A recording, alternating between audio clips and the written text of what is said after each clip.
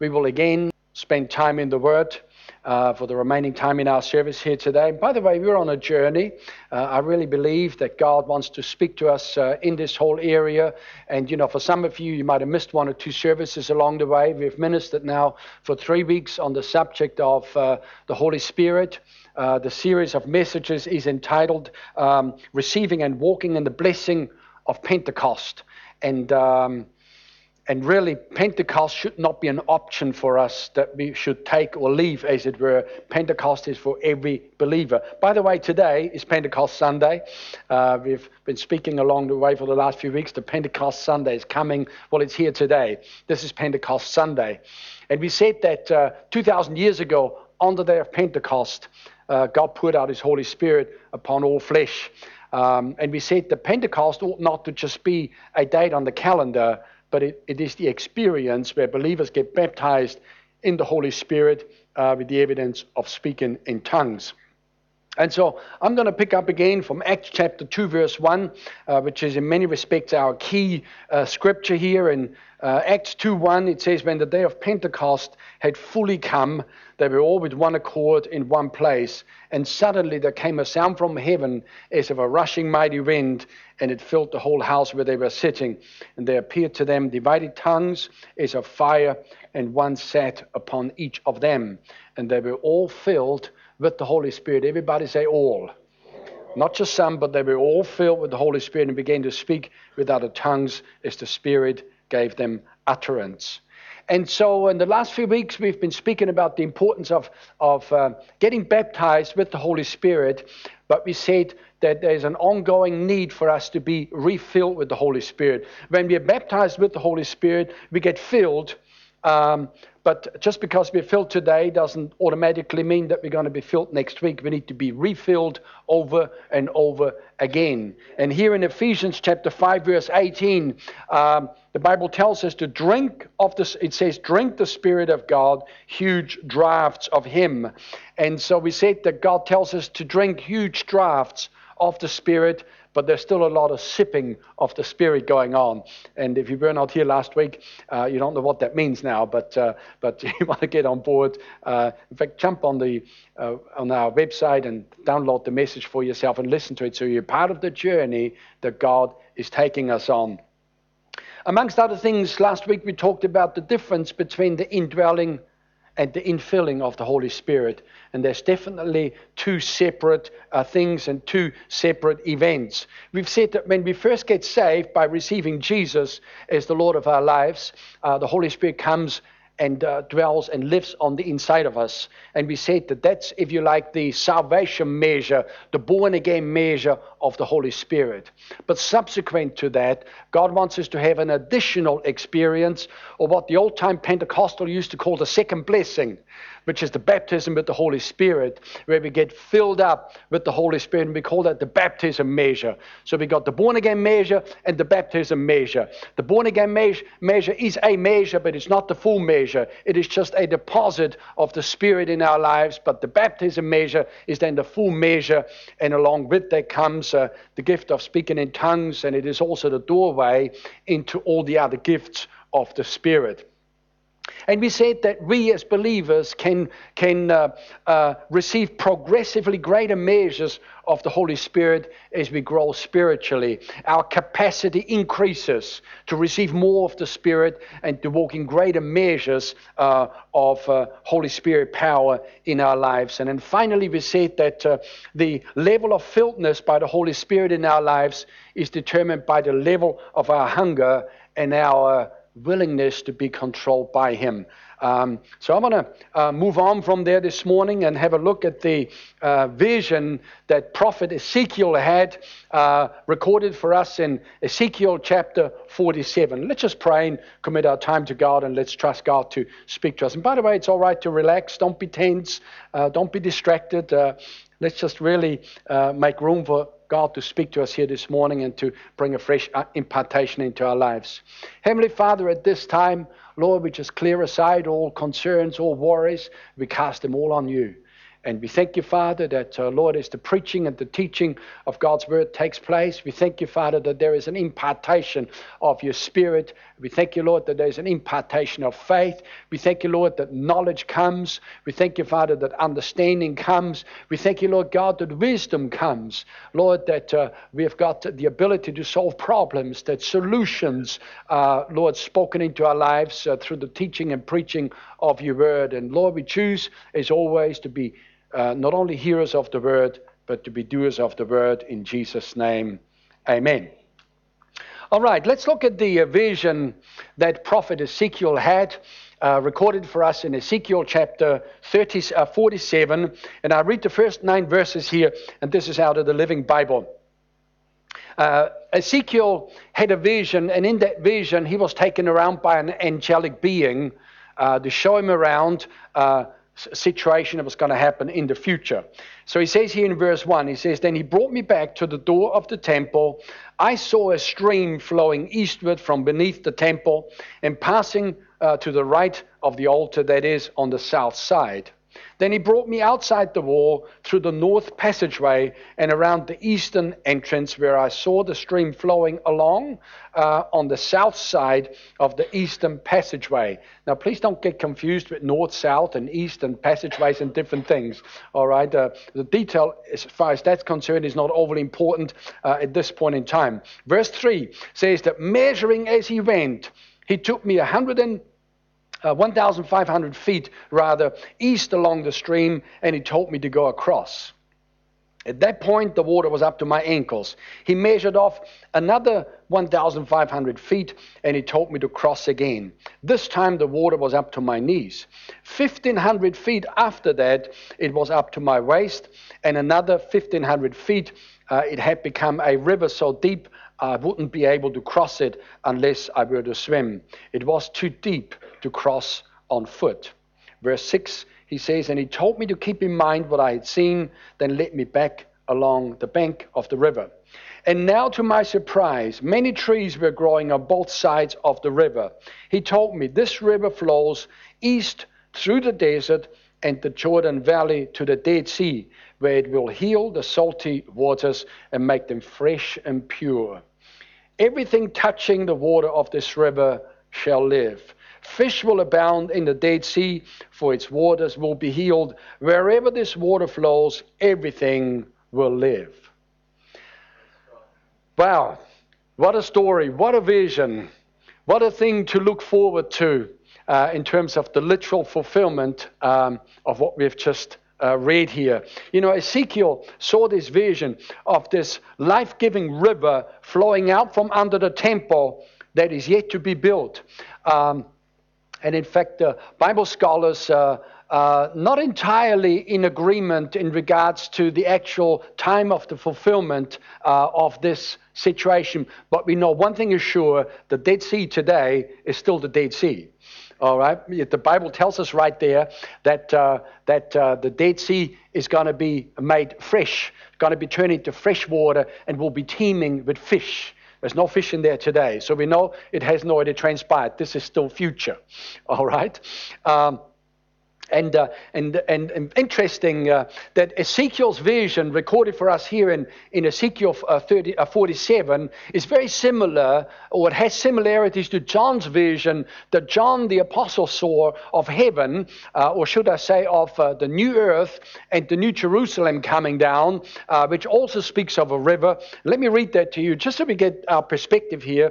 In Revelation chapter 22 verse 1 and verse 2, again, an angelic being here. He says, "He pointed out to me a river of pure water of life, clear as crystal, flowing from the throne of God and the Lamb, coursing down the center of the main street.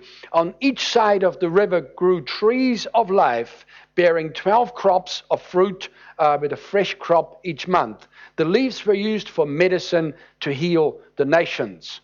And so we can see similarities here where the Bible speaks about a river flowing out from, in Ezekiel's situation, out from underneath the temple. And in the New Jerusalem, this is like way on at the beginning of eternity, if eternity ever had a beginning. We know eternity doesn't have a beginning, but we're entering into eternity, and that's going to be after the 1,000-year reign of Christ, after the great white throne judgment, and so forth. And then the Bible says there's going to be a new heaven and a new earth. In the new earth, there's not going to be any sea. So what Ezekiel saw is not going to happen in eternity. It's happening in the 1,000-year reign of Christ that he will set up when he returns very soon.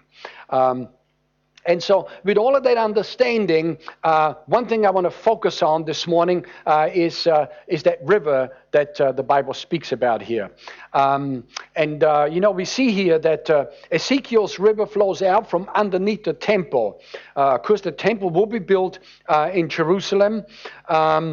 And if you can imagine the map of Israel, you got, if you like, the Middle East, and you got Iraq, and you work your way down through, Lebanon and so forth. You got Israel, and you go further south and so forth. The Bible says that river is going to flow out from the temple. It'll flow eastward, and then it'll flow down south into the Dead Sea. Eastward from Jerusalem, they have a valley coming out, what they call the Valley of Kidron, which is just that whole region there is a desert-like, very arid lands. There's not much going on down there in terms of growth because it's very dry, and there is not anything happen down there. That's why when Ezekiel, when he was taken back to the banks of the river, and suddenly he noticed that there were trees on either side of the river, he was surprised because they weren't there before. It's a very arid land, desert-like region, if you like. And the Dead Sea is literally dead. There is no life in it whatsoever. They reckon that the Dead Sea holds 6 to 7 times more salt than what the sea does, the oceans around the world. And in fact, they reckon 25% of the seawater is salt. And just phenomenal, just incredible. But anyway, all of that to say this, that river in Ezekiel's vision flows out from underneath the temple through desert-like region to bring life, and then on into the Dead Sea to change the Dead Sea into a live sea and to make it teeming with fish. Further on, it tells us that there were going to be fishermen along the edge of the water throwing out their nets again and bringing in fish and so forth. So it's just phenomenal what is happening when God gets involved and when the river of life flows into dead areas. So a few points I want to make, I guess, to summarize what we have just read out of Ezekiel chapter 47. The river increases in depth as it flows along. It's very interesting. Now, of course, this river is river of life-giving water. It's not just, there's not other tributaries flowing in from other hills or other mountains or anything. It is just a self-perpetuating, a self-increasing river that flows out and increases as it goes in depth and I guess in width. And we'll come back to that in just a little while. There's many trees that grow along its banks. Ezekiel tells us that those trees will produce edible fruits each month. So each month there's a harvest. And the next month there's another harvest, and the following month another harvest, all different types of fruits. When God gets involved somewhere, there's abundance. Dead places are made alive. Arid and desert-like regions are turned into just the most amazingly fertile areas. And God wants to do that in your life and in mine. In fact, I wonder, it's quite possible that some of you have got desert-like regions in the area in your life where things are just not working properly and are kind of dead. God wants to bring life into those areas. So listen carefully because God wants to speak to us about these things.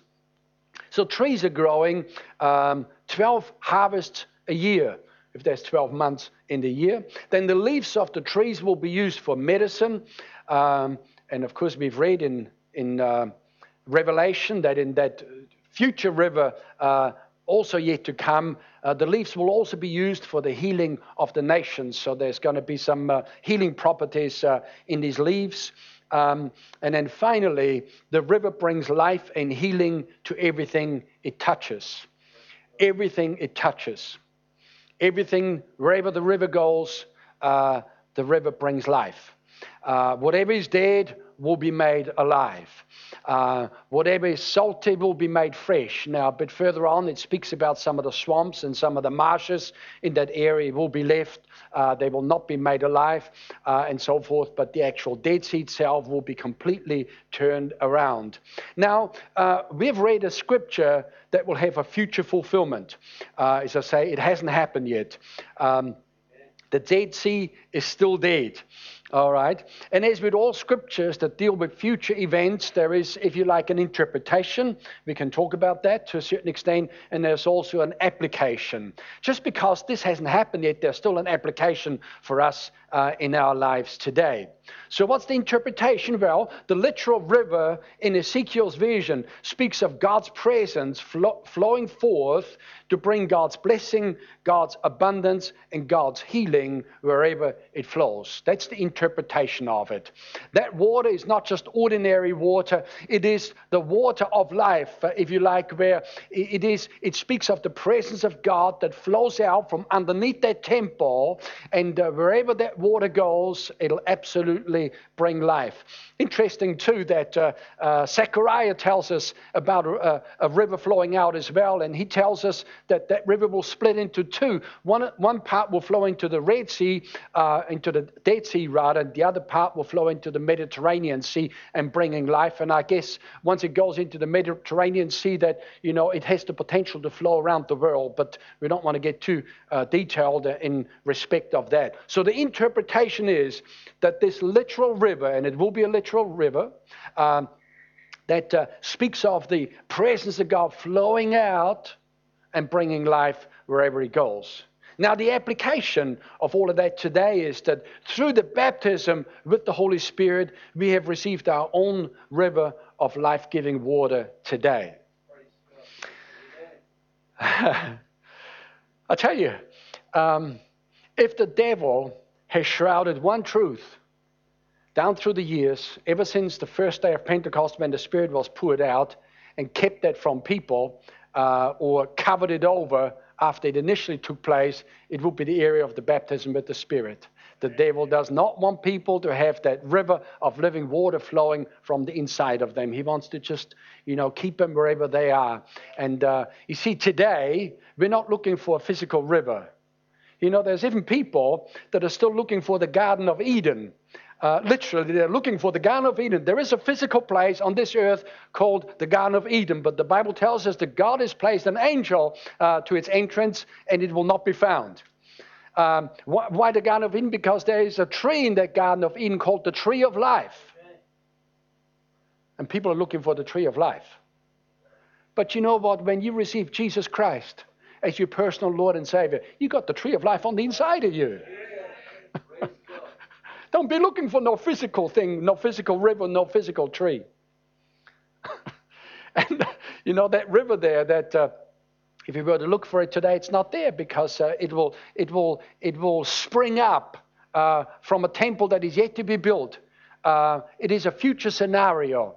But in the meantime, God's given you and me the ability to receive that river of living water on the inside of us through the baptism with the Holy Spirit, and to have that perpetual life-giving river flowing, and not only for our own personal lives, but also to flow into other people's lives. You see, we become the containers. We become, if you like, the reservoir where we walk around, and that life-giving water wants to flow out to people that have got deadness in their lives to make them alive, that have got sickness in their life to bring healing, that have got bondage in their lives to bring liberty, and all of these other things. Wherever this river flows, the Bible tells us, it brings life. And that is the whole picture here of what we see today, that we're not looking for physical rivers, we're not looking for physical trees.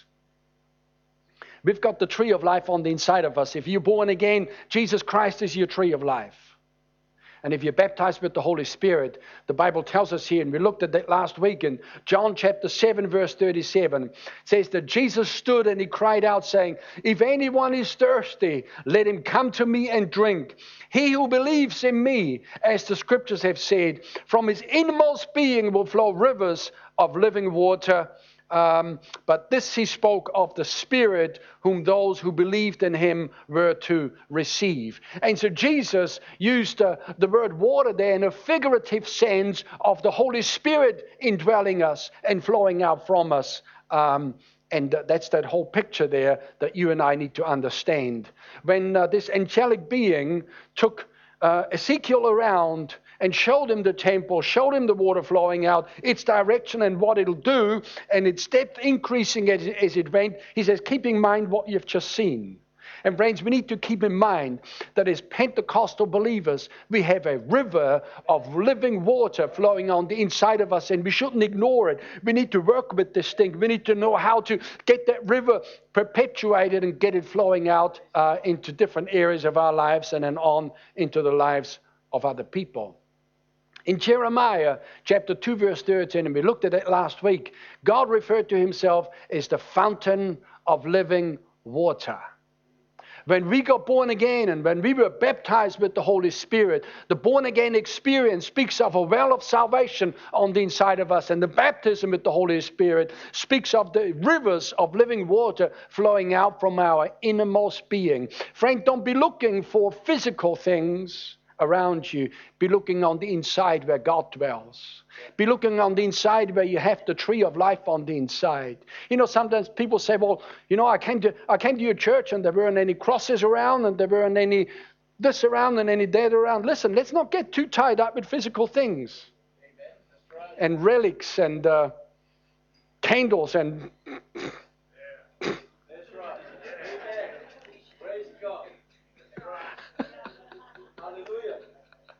Hallelujah, Jesus.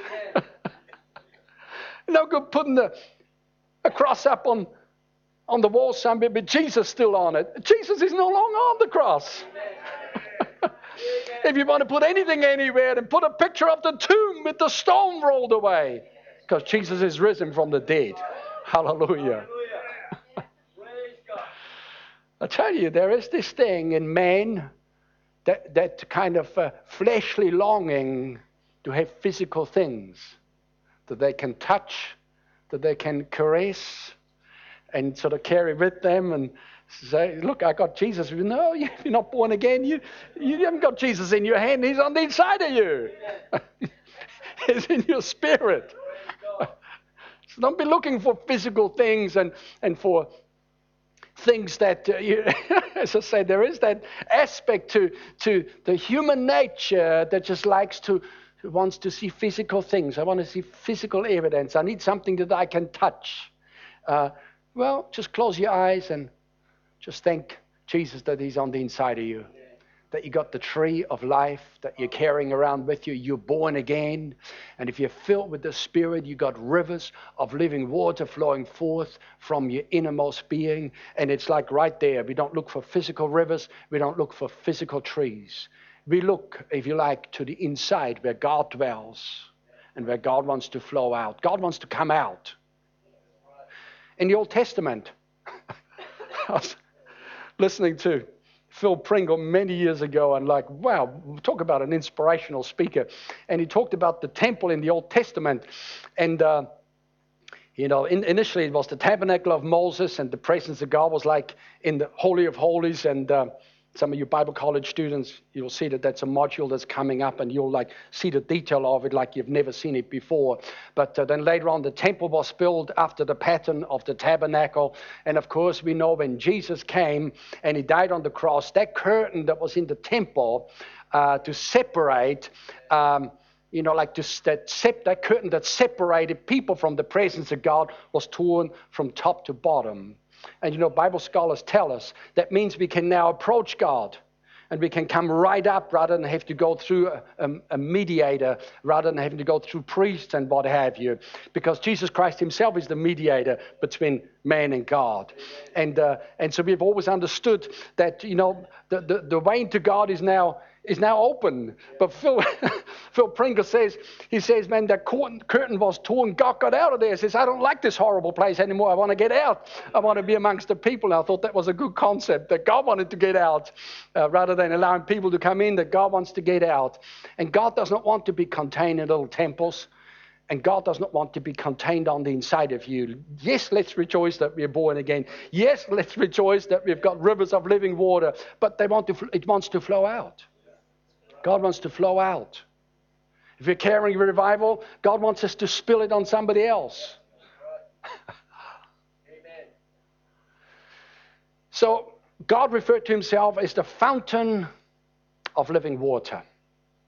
He dwells in our innermost being, in our spirit, and wants to flow out to others around us to bring salvation, first and foremost, to bring healing, to bring deliverance, and to bring abundance. See, poverty is not of God. Poverty is of the devil. Wherever that river flows, it brought life, it brought increase, it brought prosperity, it brought growth, it brought fertility, and just incredible fertile lands that had previously been arid lands, non-productive. Presence of God turns up and everything starts to produce. And not just produce at a rate that we might be able to get our head around as to what happens today, that, in certain places with market gardens, they might pull out two, 3 harvests a year. Well, when God turns up at that level there, we're talking 12 harvests a year, like every month another lot of fruit, another month and another lot of fruit, and just fertility that is just mind-boggling. But God wants to do that. And God does not want us to wait until we get into the millennium to see all of that. God wants to bring that to pass in your life and in my life today, that there is abundance, that wherever that river flows, it'll bring life. Wherever it flows, it'll bring abundance. Wherever it'll flow, it will bring healing and blessing. Here in 1 Corinthians chapter 3, verse 16, Paul says, "Do you not know that you are the temple of God, and that the Spirit of God dwells in you?" It's like he says, reminding them, hey guys, you guys are New Testament believers. Yeah. Let's get away from the Old Testament picture. I mean, yes, we can learn from it, and yes, we know what that looked like, but God no longer lives in temples made with hands. God lives in you and in me. He lives in us as believers. Do you not know that you are the temple of God and that the Spirit of God dwells in you? In 1 Corinthians chapter 6, Paul says, "Do you not know that your body is the temple of the Holy Spirit?" So if you like, that our bodies become the container, our bodies become the temple of God where God lives on the inside.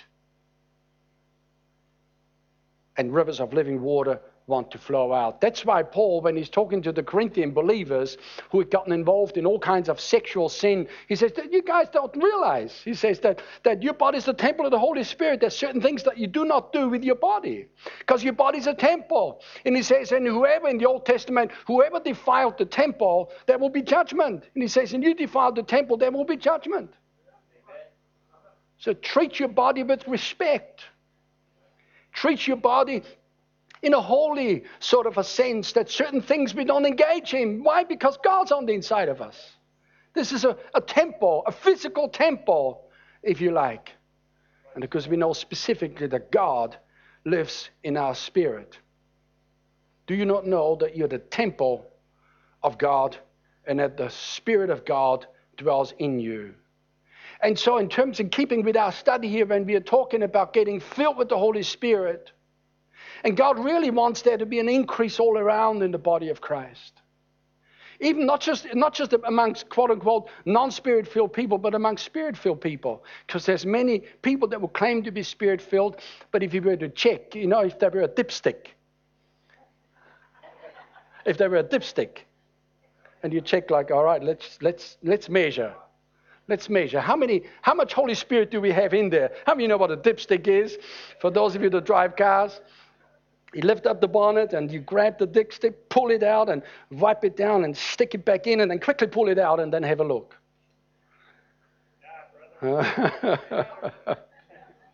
If there were a dipstick to measure Holy Spirit, there'd be a lot of people that Holy Spirit's barely touching the dipstick. They're just scraping the bottom of the barrel. There's like letting Holy Spirit like run way down. God wants us to be filled. In fact, when we lift the dipstick, it's like there ought to be a oozing out of the Holy Spirit already. Praise God. Praise God. What's the gauge? What's the measurement? Well, if people walk in the flesh constantly, It's not like, oh, I just made a mistake. Oh, sorry, forgive me, Lord, I repent. But if people are constantly in the flesh, they're not filled. So that's the gauge. It's when we touch them and love flows out of them, they're filled.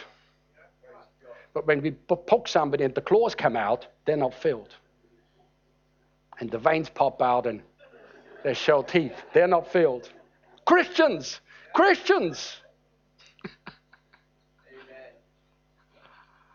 Because I'm not talking about you this morning. I'm talking about the others that are not here.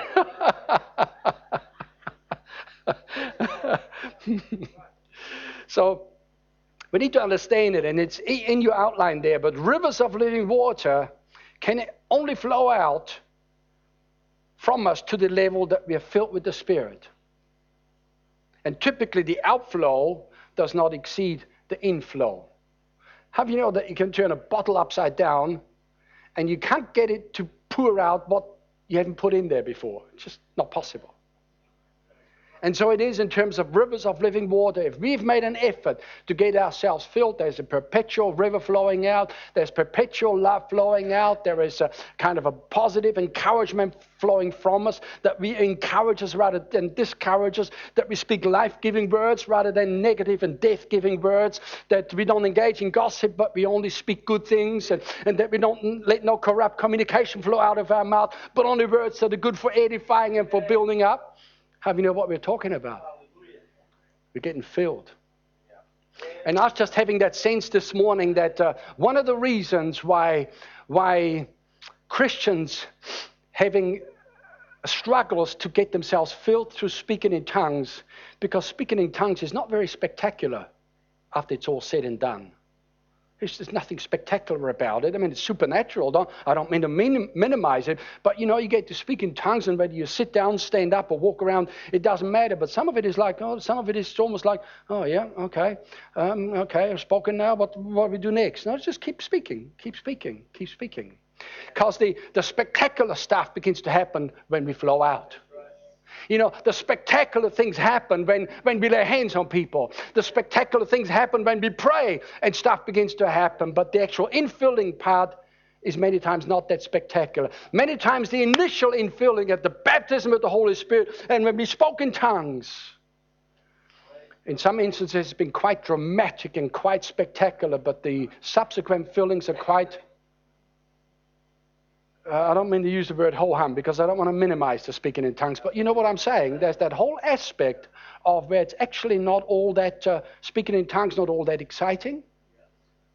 And this is where people want to do exciting things. Well, if we saw what took place in the realm of the Spirit and how exciting it is, you'd speak in tongues all day. You'd speak in tongues all day. Like you just every available moment you sukarabasiya rabasunda rabasand, because in the realm of the Spirit something's really happening, but we interpret it from a natural mindset.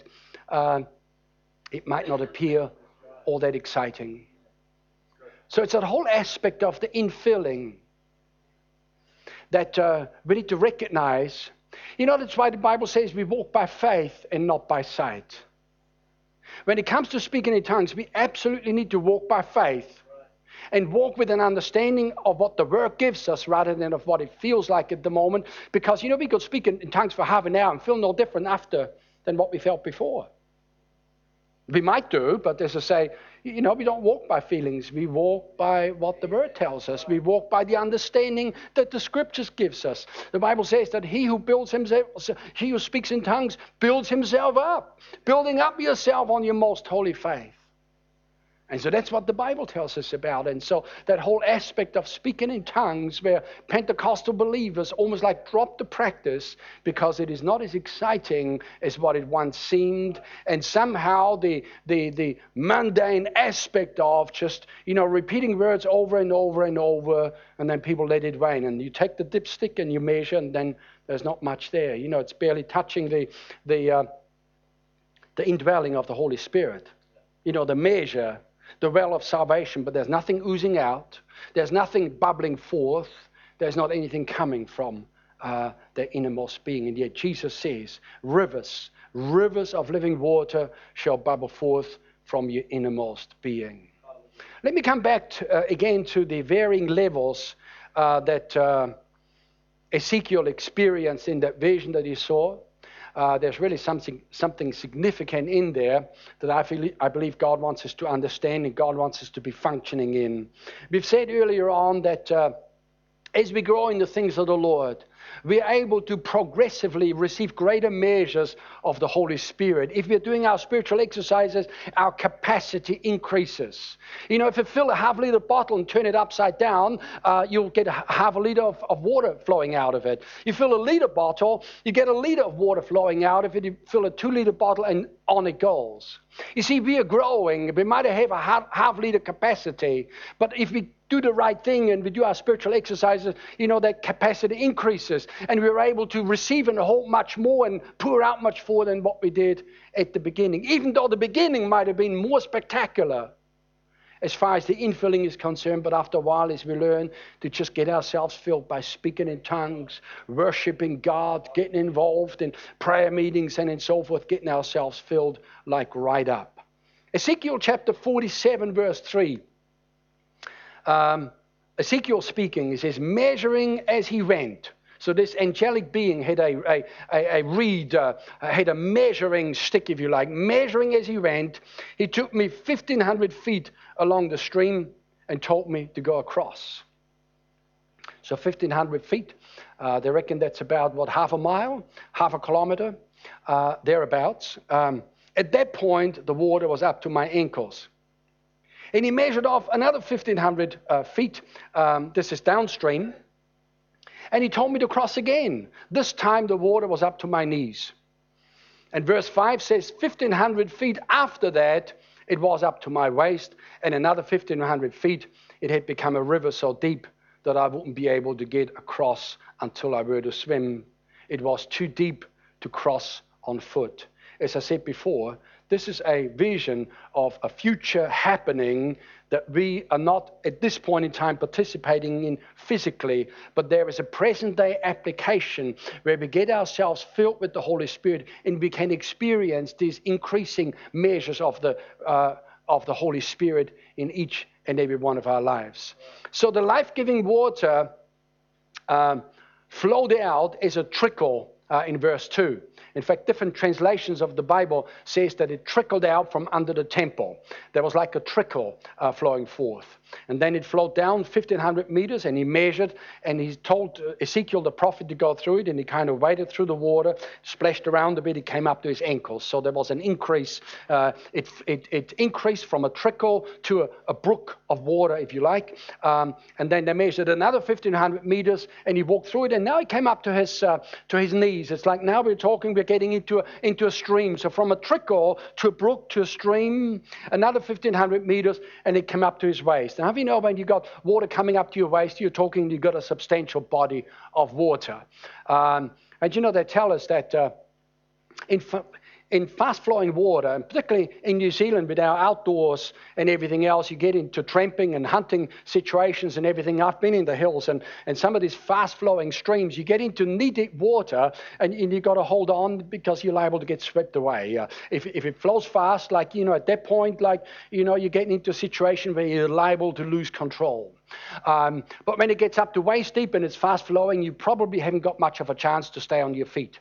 Because at that stage, our body in water is no longer as heavy to put us weight on our feet to keep us, you know, in a stable sort of a situation. We're liable to sort of get, you know, to start drifting downstream. And you see, the deeper we go in the spirit, the less weight your flesh has. See, people's flesh wants to control them all the time. People's fleshly minds doesn't want to lose control. They say, I don't like this business of speaking in tongues because I don't know what I'm saying. I don't want somebody controlling my tongue. Well, you know, it begins with controlling the tongue. The Bible tells us that our tongue is actually like the rudder of a ship or like the steering wheel of a car. And if God can get a hold of our tongue, he can get a hold of our whole life. And so I say it again, the deeper we go in the things of the Spirit, the less weight our flesh has. and we're carried by the Spirit, in the Spirit, and we're walking in the Spirit, and so forth. And there's just a different lifestyle available that is not possible when we're just splashing around in ankle-deep waters of the Spirit. So another 1,500 feet, or another half a mile, if you like, it increased to waist-deep water, and he told him to go through it again, and then there's another 1,500 feet thereafter. It's like he went in there and suddenly had to swim. How many of you have ever swum in a fast-flowing stream of water, river of water? Now, I have on a couple of occasions. You've got to watch it. You've got to watch it. like there's not much control. You might be able to move back and forth a little bit as you flow downstream, but in terms of deciding to swim upstream, it's not possible. The river is now taken over. And that's the whole picture there. When we get into the river of life, when we get into the river of God, the river of God's presence, the river of His Spirit, and we learn how to get ourselves filled up. We're no longer splashing around in just ankle-deep water. We're not just sort of testing the waters carefully because it now goes up to our knees and possibly up to our waist. We are now swimming in this stuff. And now we're actually no longer fully in control. And but ultimately, when it comes to the things of the Spirit, ultimately it's all about who or what controls us. Yeah, that's right. Human nature wants to control itself. The reality is, if we want to control ourselves, we're going to be controlled by the flesh. Yeah. And we're liable to be controlled by the devil. But when we allow ourselves to be controlled by the Holy Spirit, then we are flowing in a place of the Spirit. And the flesh doesn't have the weight and the control over us anymore. Addictions begin to drop away at that point. You see, people feeding addictions on and on and on. It's just the flesh. How many our born-again spirit doesn't need nicotine. It doesn't need alcohol.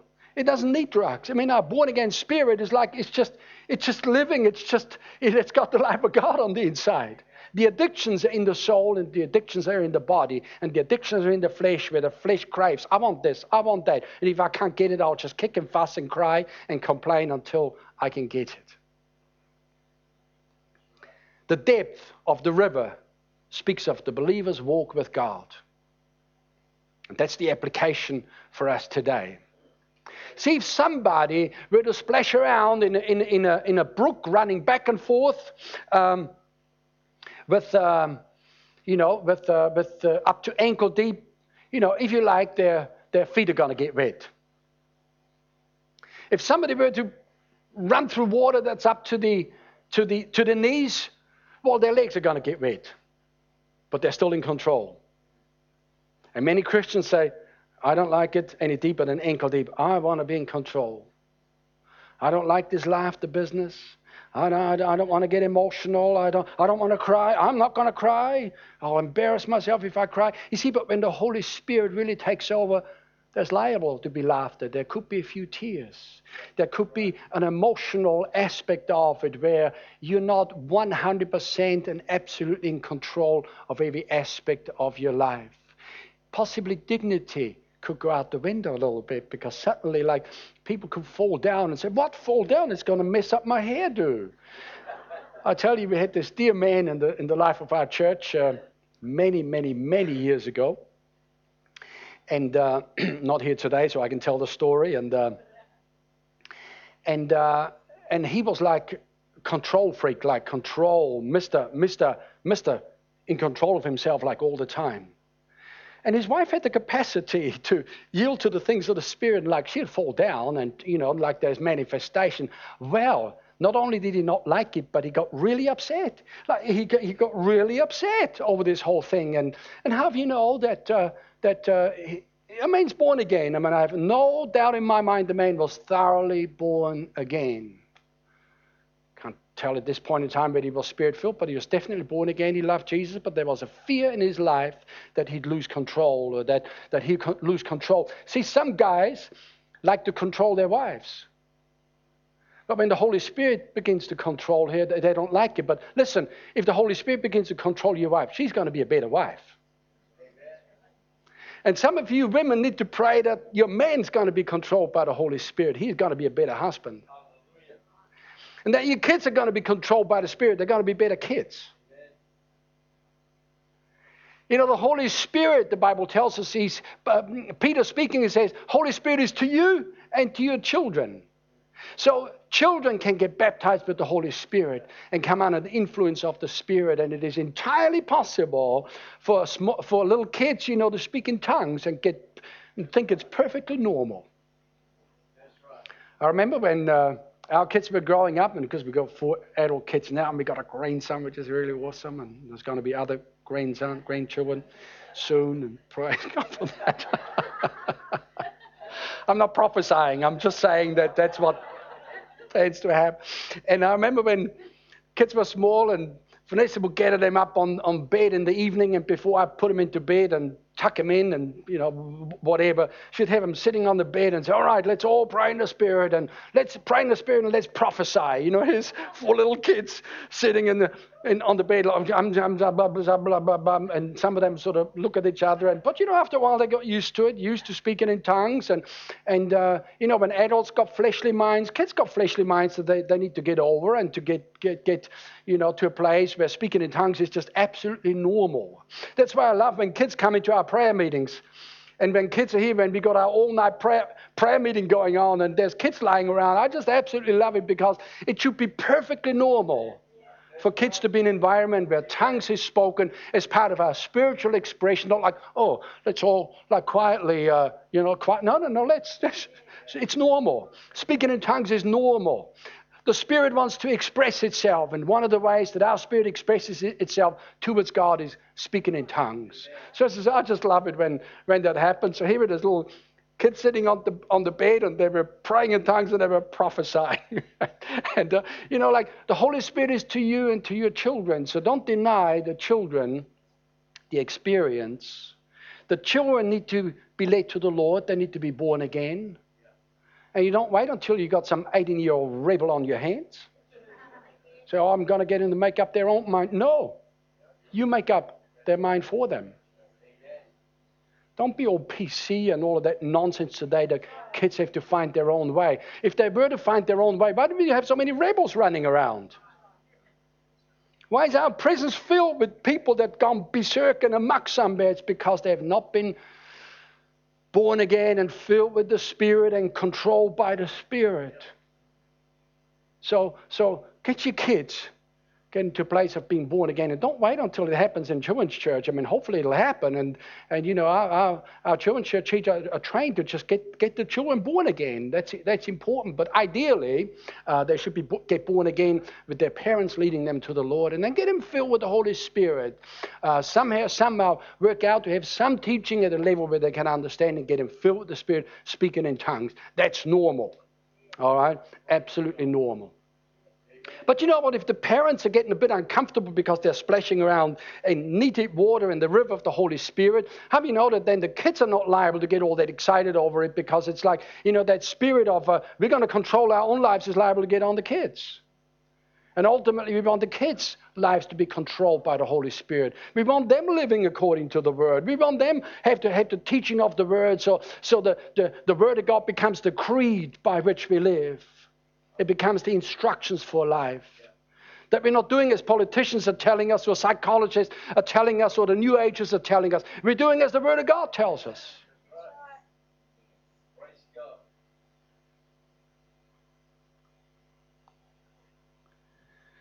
So that whole aspect of the river and the varying degrees of depth speaks of the believer's life in the Spirit.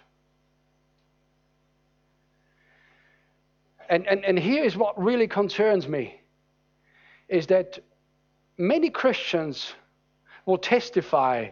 They say, when I got born again, it was like, wow, it was like exciting. And then I got filled with the Spirit, and wow, it was exciting. But you know, a couple of 3-5 years later, it's like things have waned a bit on me. If I'm really honest, things have sort of petered out a little bit on me. Listen, it's meant to go the other way around. The river increased in depth as time went on. Ezekiel going downstream with that angelic being, and they measured another half a mile, and then it was deeper, and another half a mile, it was deeper. And then after 2 miles, 2.5 miles, the river was so deep you could only swim in it. And at that point, as I say, you don't control your own destiny anymore. It's the river of God, it's the Spirit of God that controls your destiny, controls your future, taking care of your past, and flowing in the things of God. You know, that river there speaks of the believer's walk with God in terms of their yieldedness and obedience to God, and their hunger for and their openness towards the things of the Spirit. You know, there is an aspect where, they said, Brian Houston from Hillsong in Australia preached a message or a series of messages, and he made an interesting observation. He said that in terms of his aging, he says he noticed that it becomes harder and harder to keep himself physically fit.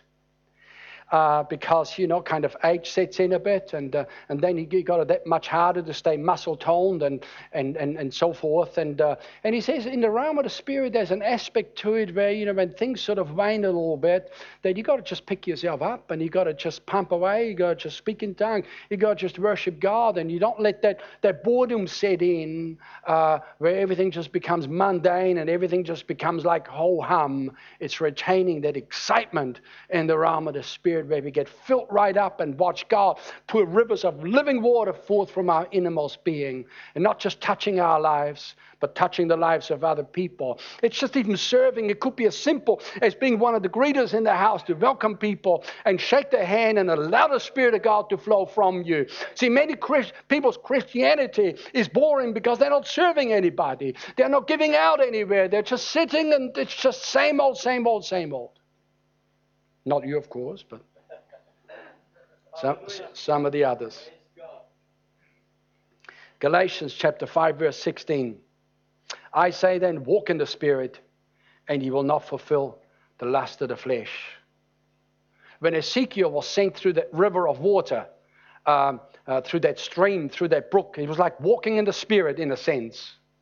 As we said before, ankle deep water, his physical body still had the same weight. He was still able to control. Yes, he splashed around a bit. Yes, he got wet a little bit, but it was not until he got down to knee deep, to waist deep water, until he started to flow, until his own body weight lost its ability to control his life. And you see, when we get filled with the Spirit and we are flowing in the river, the flesh doesn't have its weight. The flesh does not control us. Walk in the Spirit, and you will not fulfill the lust of the flesh.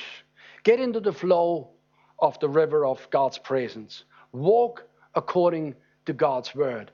Get yourself filled with the Spirit, and get yourself filled with the word, and give out and go and bless somebody else.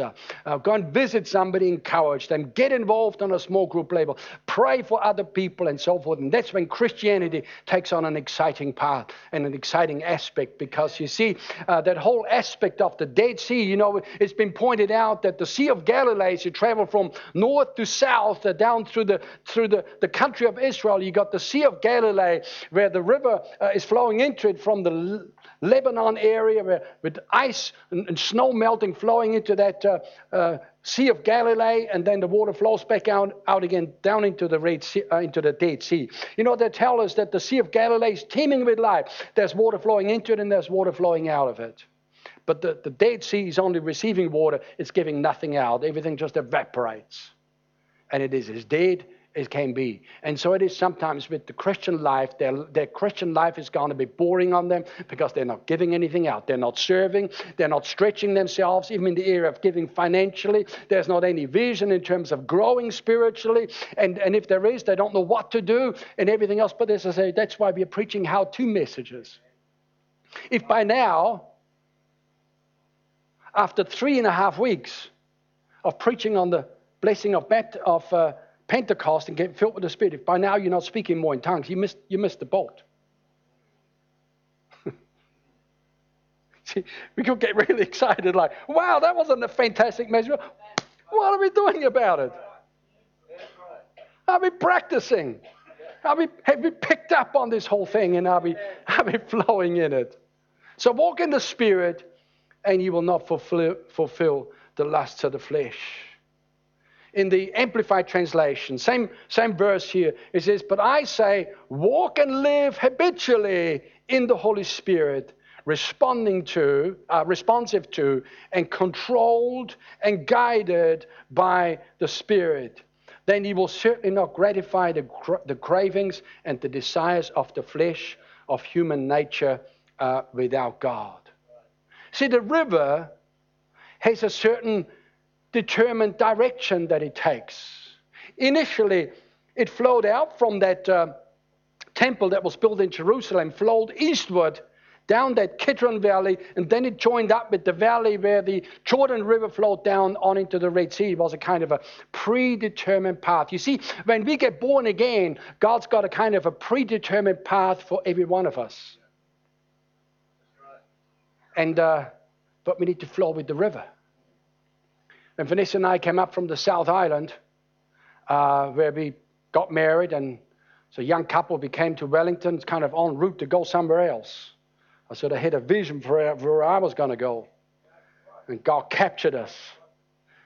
God says, I got a predetermined course for your life. If I let my flesh dominate me, I'd be traveling around the world, like I'd be going places like all the time. That was something that was like how many of you know a good desire can become a desire of the flesh that will absolutely take you out of God's will? I've sometimes watched people that disconnect from a local church environment where they're growing and where they're going somewhere to just go and do something that in itself is not a bad thing, but somehow it's outside of God's predetermined course for their life. And suddenly they're backslid, and suddenly they're no longer in the river of God, and suddenly they're making all sorts of funny noises that they didn't make before, and suddenly you hear negativity, and you hear cynicism, and you hear all sorts of things that you didn't hear before. Because when we're amongst the people of God who are filled, and we have filled ourselves, there's a certain sound to this whole thing, the sound that is positive, a sound that is filled with faith and with encouragement, rather than another sound. So it's all about who or what controls us. To be filled with the Spirit means to be controlled by the Spirit. Yeah. Amen. If I claim to be filled, I've got to be controlled by the Spirit. If I'm not controlled, I cannot claim to be filled.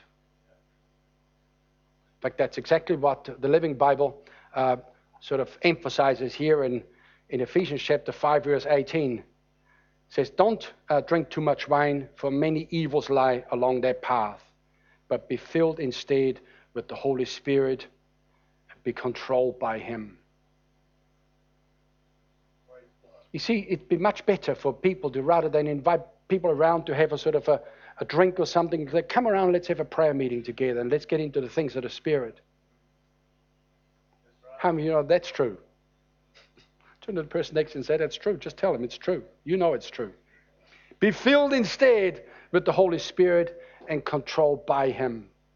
Just being a part of a prayer meeting, and otherwise starting one somewhere. Even if there's 2, 3, 5 people coming together to pray, and let's trust God as we're praying in the Spirit that God will use our prayers to affect other people. As our prayers, there's like rivers of living water flowing out as we pray, and wherever that river goes, it'll bring life, it'll bring blessing.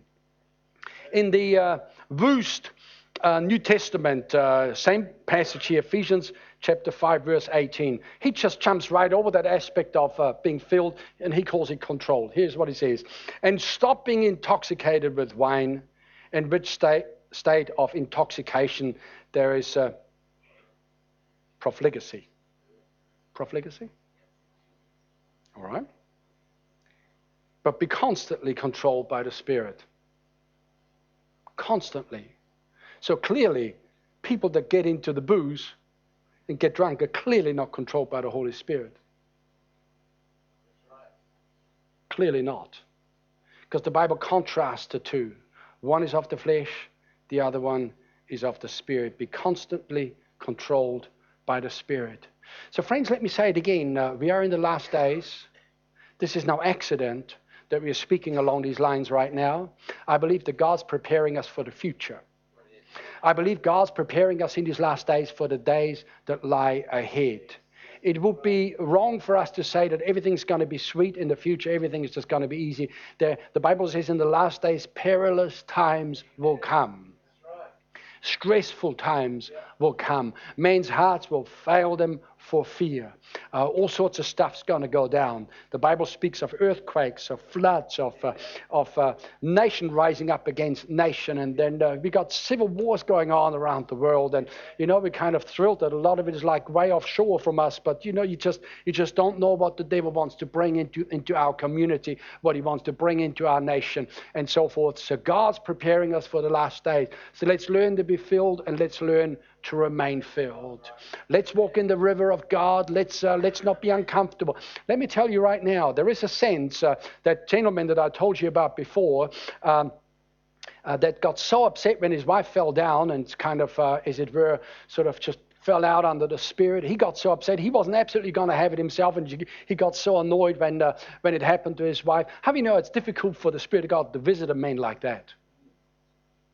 And to touch him if he's filled with fear and with anger at such a thing happening. And sometimes there is that hesitation in Christians. You can even build churches. Now there's churches in America that publicly state that we do not speak in tongues. You can come to our church and people will rush along there because they don't speak in tongues. Because some people are looking for churches where people don't speak in tongues. I mean, what is the tragedy with that? What is the tragedy with that? Amen. So, there's an aspect of the flesh that even being born again, the flesh just says, I want to be in charge. There will be nobody that will be moving on my tongue and on my mouth to make me say words that I cannot understand. Right. We're going to have religion. We're going to have things that we can touch and that we can stroke. We're going to have things hanging on the wall that make us feel good. But don't give us that stuff with the Spirit. It's tragic. It's absolutely tragic. Friends, we're people of the Word. Amen. And we're people of the Spirit. Right. And you thought that we might have wild services in the past. You watch this space. You watch this space. As we get deep into the river, there's like, sometimes we call it in a sort of a joking sense, like a Holy Spirit pandemonium. It's like Holy Spirit chaos. But man likes everything like orderly. We want all our ducks in a row, but when the Spirit takes over, there's suddenly things that begin to happen and things that begin to flow. But that's where the healing is. That's where deliverance is. That's where victory lies. When the flesh in our life no longer has the weight to control its own destiny, so to speak, but the Spirit of God controls our destiny.